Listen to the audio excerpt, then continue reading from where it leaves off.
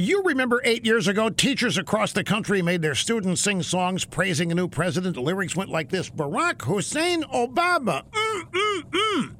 And for all your great accomplishments, we all do say hooray. Hooray, Mr. President, you are number one. Well, teachers aren't teaching those songs anymore. There's no hoorays in schools these days when it comes to the president. Lily Eskelsen Garcia, president of the National Education Association, says that Donald Trump is scaring children across the country to tears. Ms. Garcia told the National Press Club last week that Trump creates fear in children, and that is unforgivable. She said that for the first time in our country's history, and I've talked to these teachers, she said, we have to comfort crying children because they are afraid of their president.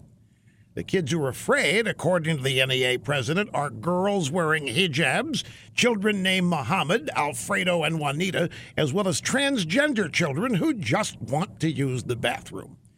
Now, Ms. Garcia, you know who's responsible for scaring America's school children. You and your cohorts, your far-left teachers union. You're the ones teaching kids lies about the president and everything else.